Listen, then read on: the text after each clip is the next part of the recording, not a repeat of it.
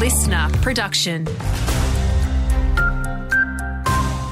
Good morning, it's Lee Jollo with a local news briefing. Authorities will be on high alert today as we brace for temperatures of 35 degrees or more through the south of the state. Hobart's due for a top of 36, with a day of extreme fire danger declared for the southeast, east coast, Midlands and upper Derwent Valley.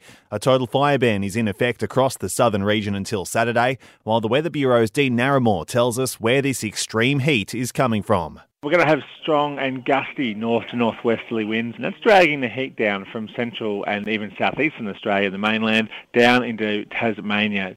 The state election campaign has rolled into its second week. The Liberals' Jeremy Rockcliffe has announced they'll halve the cost of all bus fares for a year. Average bus fare could be $3.50, now $1.75 for a day. And a person throughout the working week, that's a saving of around $17.50 a week or around $70 a month. Labor has already matched that plan while committing to energy efficiency measures in public housing and incentivising private landlords to do the same.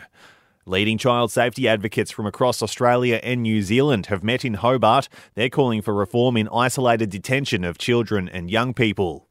A new service is equipping businesses with tools to help manage employees' mental health. Relationships Australia Tasmania will create a unique plan for each business to best manage work-life balance. And high blood pressure remains the biggest killer of Australians. The impact of the silent killer has been confirmed in new research led by the George Institute for Global Health.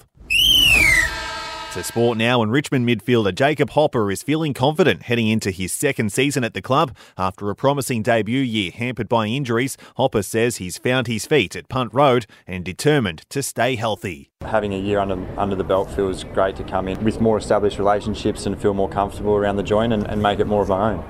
And some Tim David and Mitch Marsh heroics has lifted Australia to a final ball victory over New Zealand in last night's first T20.